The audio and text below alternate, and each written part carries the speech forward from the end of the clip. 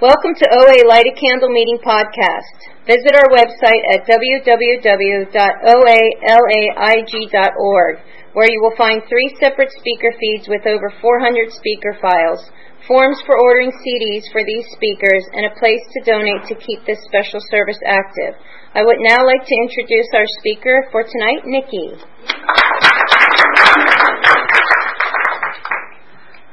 I feel like there should be like playoff music or something. It's so formal. Hi, I'm Nikki, Compulsive Eater. Hi guys. To those of you that have been attending this meeting in the last, I think maybe 3 or 4 years, my apologies. I have spoken here twice before. I will try to reinvent my story, all brand new, with all sorts of different new inventions. No, I have one story, and I will tell it. Okay, so then I got some time. I will lay it down. Okay, so I don't remember entering the world as a compulsive eater. I don't remember being a really particularly compulsive kid. I was a dancer and a gymnast as a little girl, and very athletic and very active. And consequently, I had a certain body type that comes with being a gymnast and a dancer and being really, really athletic, many hours a day of training. And I didn't do that for any compulsive reasons. I did it because it's what I love to do. And consequently, sorry, to the men in the room, I apologize that it's very hard for me to tell my story without getting into the little bit of the female issues. But as a result of being really athletic, I entered puberty really late. So my body stayed very girlish or even boyish, for a very long time. And if there's anorexics in the room, you probably have experienced that, you can lose your periods or delay periods and stuff like that. So, not that I was anorexic, but because I was so involved in fitness stuff as a kid, it was a long time till I saw my body change. And I got a lot of attention and positive affirmation for looking a certain way as a little girl, and especially from my mom and from my family, but from friends as well. And when puberty did finally come for me quite late, and I started to see my body gradually change, I remember the first time that I asked a fellow dancer, I said to her, I remember the first time that I asked the question, do I need to lose any weight? And she took a look at me and she said, no, come on. And then I said, are you sure? And she looked again and she said, okay, if you want, maybe 3 pounds. And that's where my story begins. That's where my story begins and really pretty much ends. That's like, I could give you that sentence and just fill 40 minutes with that sentence and you would really know almost everything you need to know about me as a compulsive eater. Because I would chase that proverbial 3 pounds for like the rest of my adult life, basically, And I don't think I've ever led a meeting without telling that story because it's so fundamental to me about where this disease resides for me. And I know amongst our fellowship there are many varieties of compulsive eaters. If there are newcomers in the room, I know we have at least a couple. And if there's any other newcomers hiding amongst us, if my story if you can't relate to what I have to say, please attend a handful of meetings. I think 6 was suggested at least until you decide if OA is right for you, because we all come in different with different stories, different shapes and sizes, varieties, blah blah blah. But that 3 pounds thing is the thing that first put the compulsive thinking into my brain. That's when I started, I guess, dieting, being aware of, how am I going to fix this? How am I going to change this? And all I can tell you is that question was probably asked when I was about 16, 17, that 3 pound loaded question. And I can tell you that chase went on until I was 31 when I came back into these rooms. I started dabbling with dieting and things like that as a young girl, and that continued on for a number of years with some weight fluctuations, lose 5 pounds here, gain 10 there, lose 7 here, gain 15 there, back and forth, a lot of yo-yoing. Probably the most I've ever weighed. I don't know because I haven't been on a scale in many years. We'll get to that a little later. But the most I've ever weighed is, I guess, about 4 clothing sizes bigger than I am now. It was mainly a crazy mental obsession, but one that did show up in my body as well. And when I was about 18, 19, I found Overeaters Anonymous for the first time. I went to my first meeting. I heard my story. The speaker told my story. Everyone that shared told my story. I knew that I was in the right place. I knew that I was one of you. And I stuck around for about 2 or 3 years, trying really to get thin. That was the goal. That was the point as far as I was concerned. Consequently, I didn't really work the steps. I didn't really get a great sponsor. I didn't really get to know abstinence, and I never really had the big change that I think is the gift of this program. That we get to experience. So 2 or 3 years like that, I did identify with this fellowship, and I appreciated everybody here, but I really didn't make a big change. I went away and I did more field experimentation for another decade or so, which then included not just diets, but a lot of cleanses, a lot of fasts, a lot of detoxes. I got very into alternative kind of therapies and treatments and shunned the word diet. I was not dieting anymore. I was approaching my food in a holistic way, But what that meant is that I was introduced to laxative abuse, but holistic laxative, very healthy ways to eliminate everything you've just eaten. By the way, this is not a public service announcement for laxative abuse. If you have not done it yet in your disease, I do not recommend it. It's messy and it involves a lot of math, and I will leave you with just that information because I'm being recorded. And those of you that have used them know that because you've got to time it out and all of that.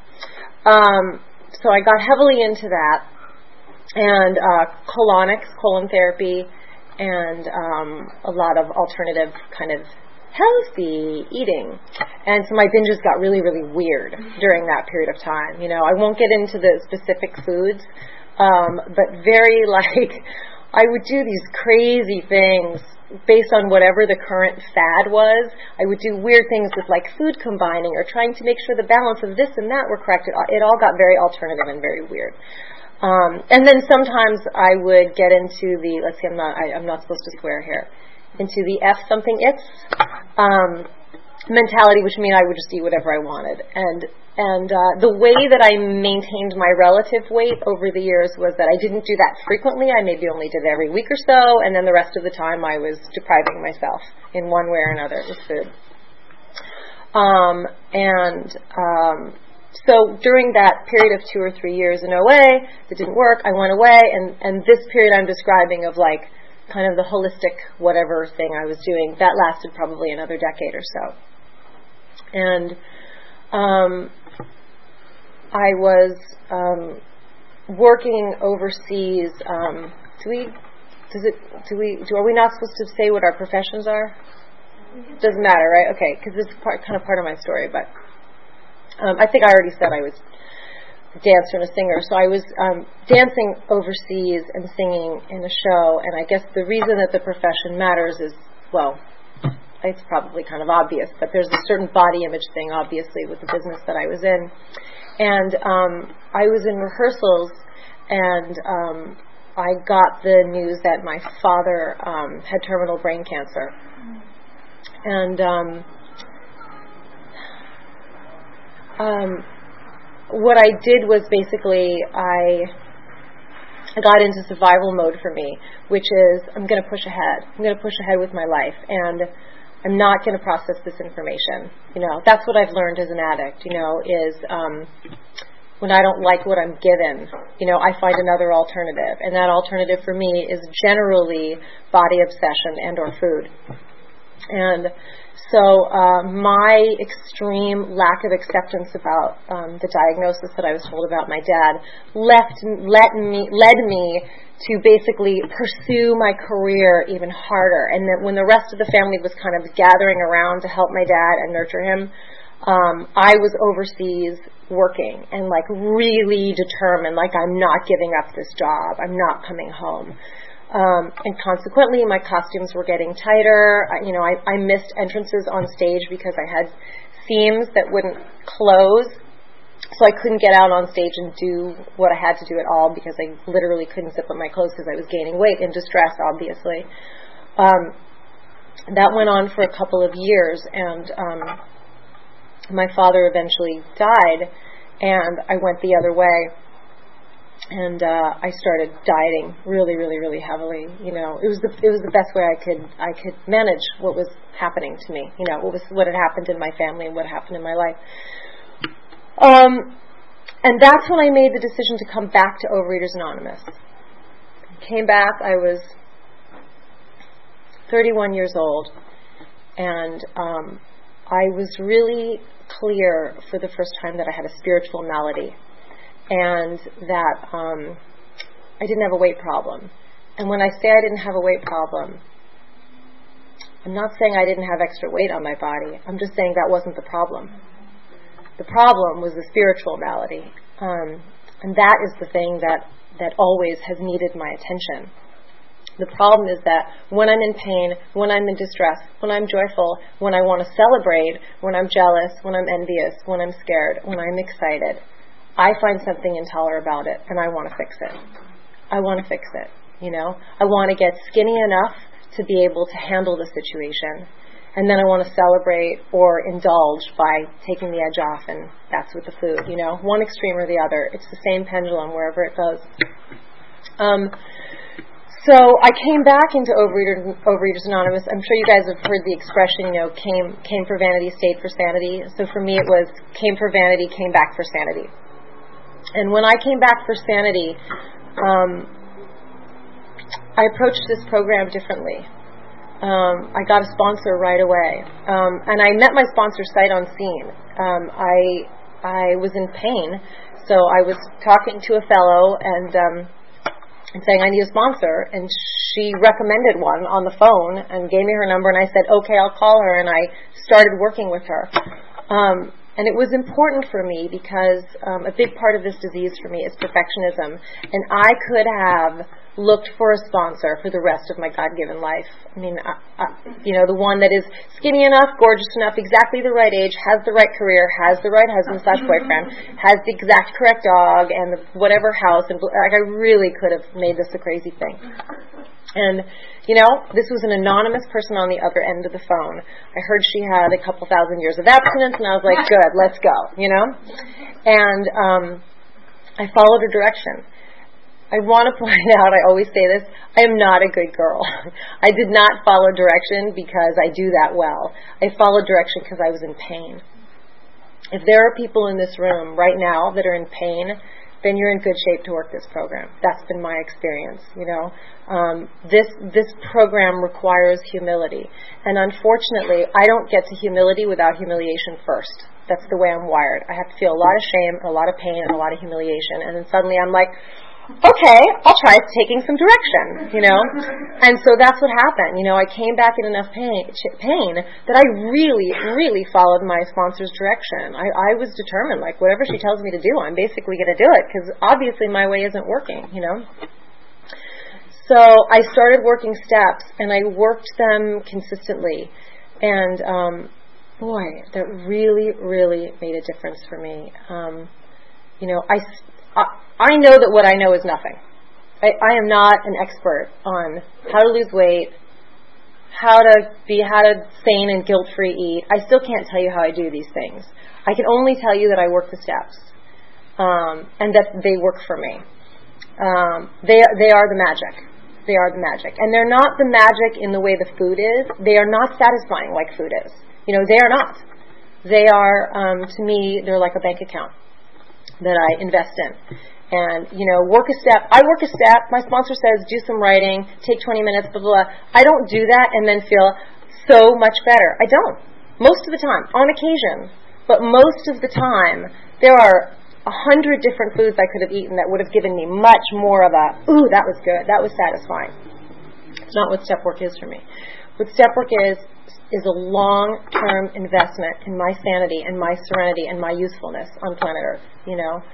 And what I've come to learn about this disease, that at least for me, I'm not going to speak on behalf of everyone, but for me, that there was a kind of emotional immaturity to like, I'm not getting what I want, I'm going to fix it, I'm going to manage it, I'm going to control it, I'm going to do it my way.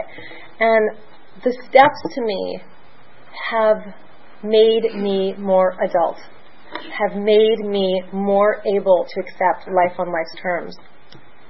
So when I don't like something, I don't approve of something, I don't have to fix it. I have to first accept it. When I don't like what you do to me, it is not my job to get up in your business and tell you how to live your life. It's rather my job to first accept you and then figure out what needs to be changed in me. And the steps have taught me that. Why that makes me put my fork down sooner, I don't know. But it does. And if there's newcomers in the room, I would want you to know that more than anything. That I can't stop compulsive eating. I can't do it. Like if I'm going to get in the ring with food, I'm going to lose. I'm going to lose. So I don't get in the ring. I don't fight with food. Abstinence is not a struggle for me. Abstinence is a gift. I'm abstinent because I work the steps, and therefore I don't want to compulsively overeat. I'm going to say it again. I don't want to compulsively overeat. I'm saying it again because I'm so grateful for that. The desire is like, it's been uprooted from me, you know? That doesn't mean it's perfect and that I sail through my life with ease and that I never have a food or body thought ever again. But I have tools when they pop up, and if I work those tools and I work the steps, then once again the desire to compulsively overeat is lifted. It just is. I don't know how, I don't know why, but that's the magic right there on that wall behind you. Sorry to the people that are listening to this on a podcast that don't have what I'm pointing to, but what I'm pointing is the 12 traditions of, well, it says Al-Anon, but it's OA, and the 12 steps of OA. And that's the magic for me. I still have more than 10 minutes? Okay. I know I want time for questions too. Okay. So let me talk about these steps a little. Oh, very quick little qualifying-y things. I am smaller than when I came in. I don't diet. I haven't been on a diet. I guess I never really qualified up front. I've been now abstinent for 11 and a half years, something like that. And my abstinence is no binging, no matter what. I have this one other little thing that I abstain from. I don't use it all the time, but it's a tool if I need it.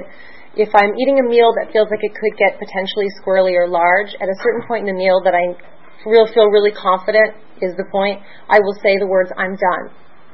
I can do it in public, I can do it in mixed company, I can do it in a restaurant, I can say to anyone at all in the world at any time, I can put down my fork and say, I'm done.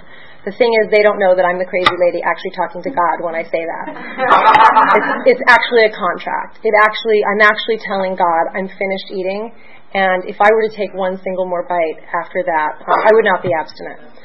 And bless you. And I use that because the other part of my abstinence is no binging, and no binging it can be a hard thing to grasp in certain moments. I mean, I have a sense of what that is right now, standing here, a very clear sense. But if I'm feeling compulsive, it could get a little fuzzy. So if I'm in that fuzzy headspace, but I know that I've had enough, like just by looking at the actual quantity on the plate or whatever, then I will use this thing and I will say I'm done, and I know that a single strawberry would not be abstinent. So anyway, I've used those two things, no binging, no eating after I say I'm done to God, for the last 11 and whatever, however many months, 11 years and however many months of abstinence. Yes, that means my jeans are smaller than they used to do, I guess 2, 3, however many sizes. I don't step on scales. They don't serve me well. For some of you, scales might be the smartest, best thing you can do. I've got nothing against scales. You know, there's nothing wrong with them. They give you information. It's just not information that I can handle. Because, you know, in the old days it was like, pee, get on the scale. Like, eat something, stay away from the scale. Like, I mean, it was just, you know, the various, like, take your watch off, get on the scale. Like, put your tennis shoes on, it was just, woohoo, crazy time. So that's just, my sponsor had me very ceremoniously throw it in the dumpster many, many years ago, and I stay away from it. And when I go to the doctor's office, and I told you I'd probably bring this up. I'm going to bring it up. When I go to the doctor's office, I face away from the scale, and I tell them, this information is for you, not for me. And about, you heard this recently too, sorry. This happened to me maybe about 6 months ago, where the woman that was weighing me, I guess, decided to totally disregard what I said and told me the number anyway. And I'm grateful to say that I think I kind of forgot what it was. I don't know how I managed to do that. I guess that's some kind of crazy recovery. But it happened again a couple of weeks ago, where the doctor was writing out my chart, and at the end of the appointment, he handed me my chart that had the number on it. And so I saw the number again. And the irony about it is that it was probably about 3 pounds more than what I think it should be. And it was such poetic irony, here we are chasing the proverbial 3 pounds, And the funny thing about it is I didn't notice the 3 pound cycle had completed until I shared at a meeting a couple weeks ago, and I told this story about the doctor's office, and it occurred to me as I was speaking, because I've been obsessing about it. Let me be clear. That 3 pounds was bothering me. I was upset, not just about the number, but by the way I was looking and the way I was feeling. I was like, this is not cool. We're going to have to fix this. Oh yeah, God, we're going to fix this. That's where I go. And I was sharing about it in a meeting, and I just got kind of washed over with humility as I remembered, it's the beginning of my story. It's the beginning of my story, and here it is again, And what I know is I don't get to chase 3 pounds anymore, I just don't. It's just a luxury I can't afford, First of all, it's fattening. It's a fattening proposition for me. I chase 3 pounds, I gain weight. That's what I do. I go on a diet, I gain weight. I try to control my weight, I gain weight. I try to control what you think of me, I gain weight. I try to control what I think of me, I gain weight. That is what I do. I am not in charge. And if I'm in charge, it's chaos and mania for everyone. So steps.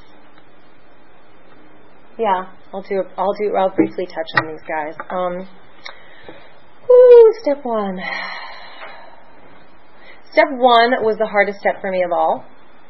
We admitted we were powerless over food, and for me it's powerless over food and body obsession, and that my life had become unmanageable. That took a lot of humility, and that was not easy for me. It was easier for me the second time around in program because I was in more pain. What I found about step 1, though, that was helpful is that I could act as if, and that it was enough. My sponsor had me do a big writing, an inventory of all of my food and body history, every binge, every diet, every alternative therapy, every date I canceled because I was feeling fat, every time I called in fat to work and didn't show up, every event I did, all of that stuff. I wrote it all down. So when I read the sentence, we admitted we were powerless over food, that was hard for me to say. That was hard for me to admit. But when I read all of the things I wrote that I did with food and over body obsession, it was very clear that I was powerless, because otherwise, why didn't I just fix it after all of these years? Step 2, came to believe that a power greater than myself could restore me to sanity. The sanity part would have been hard had I not done that giant writing about all the crazy things I did with food and in order to get thin. Because clearly that was insane behavior. And clearly it was insane because I kept repeating the same behavior and expecting different results. The power greater than myself part, oh boy, you could do hours on that. My God is a God of intuition, intuitive wisdom. I do not personally, when I pray to a big dude in the sky with a staff and a white beard and who just throws down lightning bolts and says, bad girl, and then here's a cookie, good girl. That kind of God just won't work for me. I don't really see God as a person at all. I don't know that I even see God as God. It's just an energy, a something that's bigger than me. And I know there's something bigger than me, thank God. Because I didn't used to. I really, in my disease thought I was master of the universe, certainly master of mine and probably master of yours, But I came to believe that, yes, there is something bigger than me and it could help me. And it was something to do with intuitive wisdom and love, and something that benefits the greatest good. So if that is my concept of God, then it's easy to turn my will and my life over to Him or her or it or whatever, because why wouldn't I want intuitive wisdom and love and goodness? Why wouldn't I want that help? Making a searching and fearless moral inventory of myself, step 4.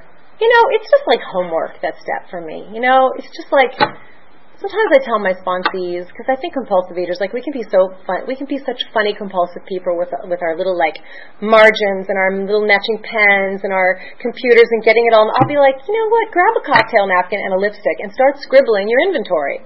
Go. Just do it imperfectly and start. And that's kind of what I did. I just started. I used the big book. I used the 4 columns. It's worked for gazillions of alcoholics. It's worked for a gazillion overeaters, and it worked for me. But it's just like homework. It's just sit down, do the writing, turn it in, and oh, how weird, I'm eating less dinner. And then step 5, I handed it over to my sponsor. It took a few installments. I sat down and I told her all the crazy things I did with food and with men and with people and with friends and with family and everything else. From that, she had me extract the character defects. And this was really important and still remains really important for my recovery, because I realize when I'm in pain today, my first thought is because I'm too fat, or my first thought is there's something wrong with you, or there's something wrong with me, or I need to change what you think about me, or I need to blah, blah. And what I realize, it's really my character defects that cause pain for me. It's my perfectionism, it's my vanity, it's my self-centeredness, it's my fear, it's my belief in scarcity. These are the things that hurt me.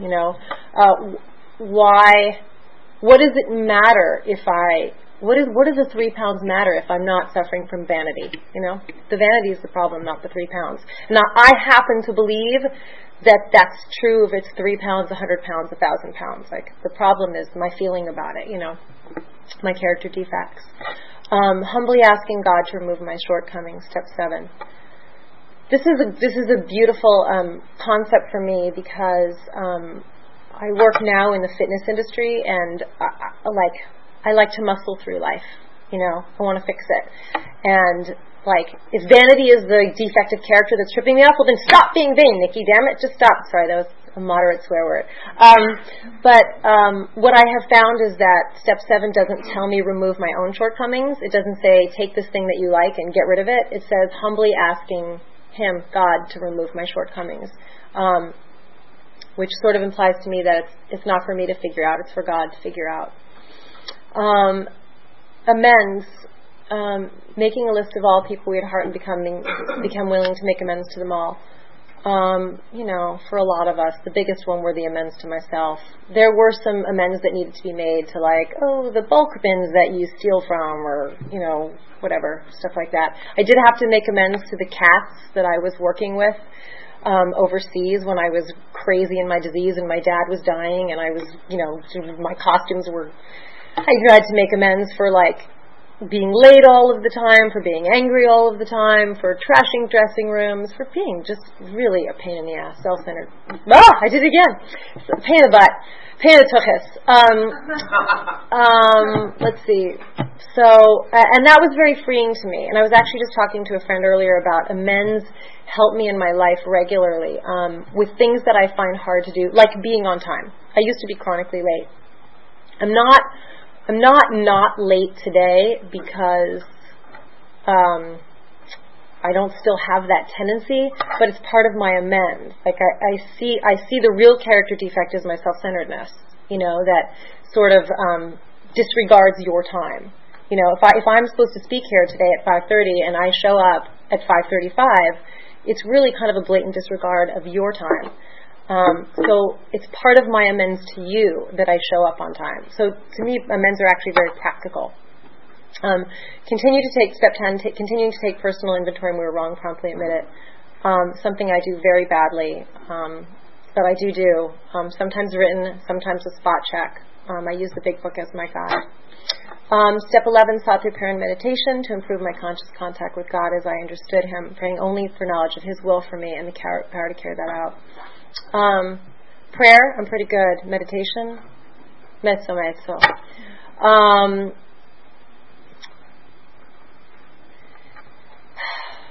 The way I understand it is prayer is, Dear God, I need some help. I'm struggling with my food, my husband, my meeting, my friend, and meditation is the silent pause to listen for the answer.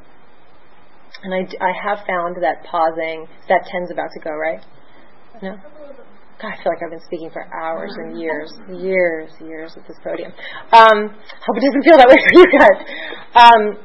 That pause has really been helpful to me in my recovery, because as a compulsive person, I want to act. I want to do something. I don't like it. I want to fix it. I want to take an action.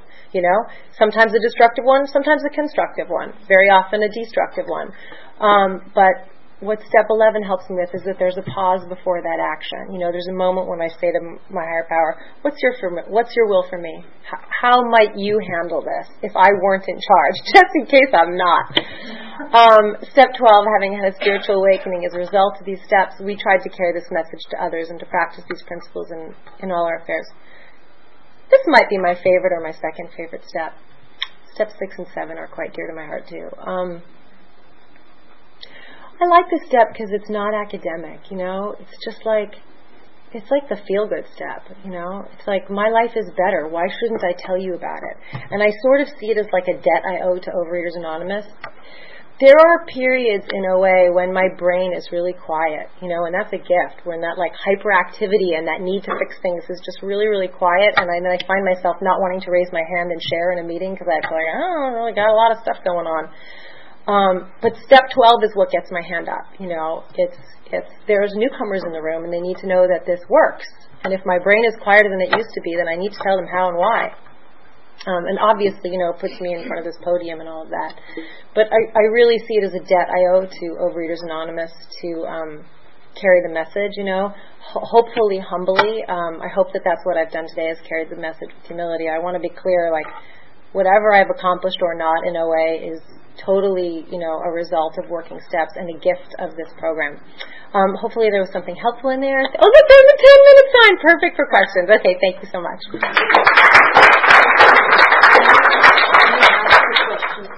Oh, how do I work step 11? That was the question. The answer is A, badly.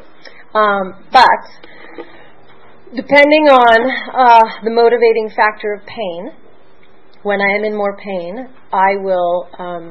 I have a very lovely little sofa in my office, little baby sofa in my office that I'll take a seat at, and I have a bunch of little stones, like prayer stones that have little affirmations on them, like gratitude or willingness or acceptance or things like that. And I've got little roll the dice that say God on every angle, and if you roll them, it's God no matter how it turns up. And I've got some prayer beads and just a whole bunch of little hippy dippy toys that feel good in my hands. And I will sort of I'll start with a reading, maybe something from For Today or maybe something from the Big Book. Sometimes I'll pick the actual date, or sometimes I'll just be like, boom, that's the page. Whatever page I just kind of land on, I'll assume it's what I need. So I'll kind of read that, and then I'll sit there with my iPhone, and I'll set the timer for 3 minutes or something, and I'll pick one of those little stones or things to put in my hand. For some reason, the holding something, the tactile thing, is helpful for me. And then I will use whatever that word is that's in my hand, like gratitude or acceptance, whatever, and I'll use it kind of as a mantra, because I find that really silent meditation is very hard for me. It's better if I'm like, gratitude, gratitude, gratitude, gratitude, or dear God, please help me to, have more gratitude, or something like that. But I'm not going to lie, I don't do this every morning, people. I wish I could tell you I do, but I do not. Any questions? Yeah. Talk about fear. I can totally talk about fear today. The question was, can you talk about fear? And I can talk about fear today. I've actually been using the fear prayer a lot lately. Oh, you knew I was going to say that. You heard me say this the other day. I've been using the fear prayer lately, which I will paraphrase badly, and forgive me if there are big book thumpers in the room. Please see me after the meeting and correct me, because I'll get it wrong. But And also, I like to change the prayers in the books to my own wording so that they're like really comfortable for me. But here's how I say it: God, please remove my fear of X, Y, Z, whatever, something. The book says something about spiritual matters, but for me, it's whatever. Please remove my fear of whatever's up, and direct my attention to what you would have me be. Part 2, I love. Please demonstrate to me what you can do in regards to this fear. Very, very satisfying prayer to me because I'm a show me kind of girl, and because I like action. This is like saying to God, well, I mean, the image I have is like a kid in a candy store. What do you have for me? You know, it's like saying to God, demonstrate to me what you do. I've got fear. What do you have? You know, and I find it's really effective. Like I really get answers throughout my day. I mean, lately I've had a lot of financial insecurity, and I've said like, please demonstrate to me what you can do in regards to this fear, which I understand doesn't mean give me money. It means demonstrate to me what you can do in regards to this fear. And whether or not the financial insecurity gets lifted, the fear does. And that's, the fear is the thing that puts me in the food, not the financial insecurity. You know, it's the defective character that gets me in trouble. Oh, yeah. So the question was how working with sponsees has changed my program over time. I don't know if I can answer how it's changed over time, but I can tell you a little bit about how it helps my program. You know, I have a disease of self-centeredness. That's what I really understand fundamentally about me, is that, and whether it's I'm all that, or it's I'm not enough. You know, fundamentally it's I'm not enough, I'm not enough, I'm not enough, I'm not enough. You know, and what sponsees do is they help me with humility. You know, they help me to really understand that I'm one amongst many. And when I get a call from a sponsee and she asks for assistance with a problem that I have faced, then if it's a problem that I have faced but I'm no longer struggling with, then it gives me an opportunity for gratitude. Like, what do you know? I worked steps around that and I'm feeling better, you know? And if it's a problem I'm still struggling with, then it helps me to have humility. So the sponsee thing is invaluable to me. I mean, it's kind of the ideal 12-step. You know, I hope that answers the question. I don't know if I can say how it's changed over time. Yeah, I do. And I personally would not recommend doing this program without a sponsor. It's an instrumental tool to me. For many years, until actually very recently, I worked with the same sponsor that I came in, you know, years ago, that I met on the phone, you know. And she's terrific. She's just not super available for me. I had a really hard time finding a new sponsor. I mean, that's why it was so fortuitous for me the first time around that somebody just said on the phone. Because if I have to think about it, I'm going to overthink it, you know. So I was at another meeting a couple of months ago, and it was one of those meetings where people raise their hands and say that they're available sponsors, and somebody raised their hand that I was like, you know, I've always kind of thought that girl, like, she works a good program. I don't know her personally well. I don't really identify with her personally. Our lives are extremely different, like extremely, you know, but I just really admired her. I was like, she's got what I want. You know, she's got what I want. She's really sane. She's really healthy, and I asked for her help. And again, it comes down to humility. If I'm not in charge and I'm not the expert and I need help, I got to know where to go to get it. You know, and God can be really an ephemeral thing out there in the universe that can be hard to pin down. And a sponsor is one way of kind of hearing. If God for me is intuitive wisdom, then a sponsor is a really good way to kind of channel that intuitive wisdom. You know? She asked about how often I attend meetings and how I use that tool. You know, this is one of those questions that I hesitate to answer because different strokes for different folks. You know, and I'm not like a 5-meeting a week kind of girl. For years, I went to 1 meeting a week because that's what was convenient for my schedule. It was on Sundays. Because of my particular profession, which is kind of a split-day profession, there's a lot of meetings in the morning and a lot of meetings at night. There's not a ton in the middle of the day, at least not like in the area where I need them to be. Having said that, if I was in pain and I was not abstinent or I was struggling, I would get my butt to a meeting no matter what. You know, I would do it. I would figure it out.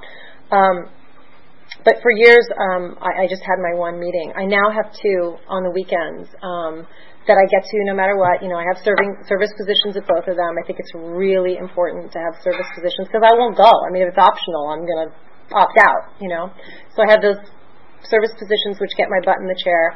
And if I'm in pain and I need more meetings, or if something comes up in my schedule and like some weird magical time opens up, then I'll get to more. Or like speaking gets me to more meetings as well. But meetings for me, by the way, meetings for me are a tool and a great one, a really, really good one. But they are absolutely, for me, no substitute for step work. And I say that because my first time in the program, I went to lots of meetings. I probably was going to 5, 6, 7 meetings a week. I was not, however, working steps, and I wasn't abstinent. So that's just my story around that.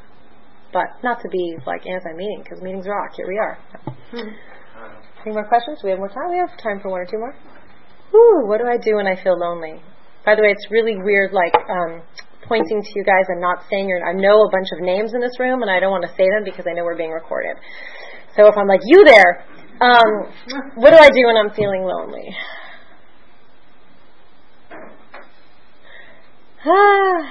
I don't struggle with loneliness today like I used to as much.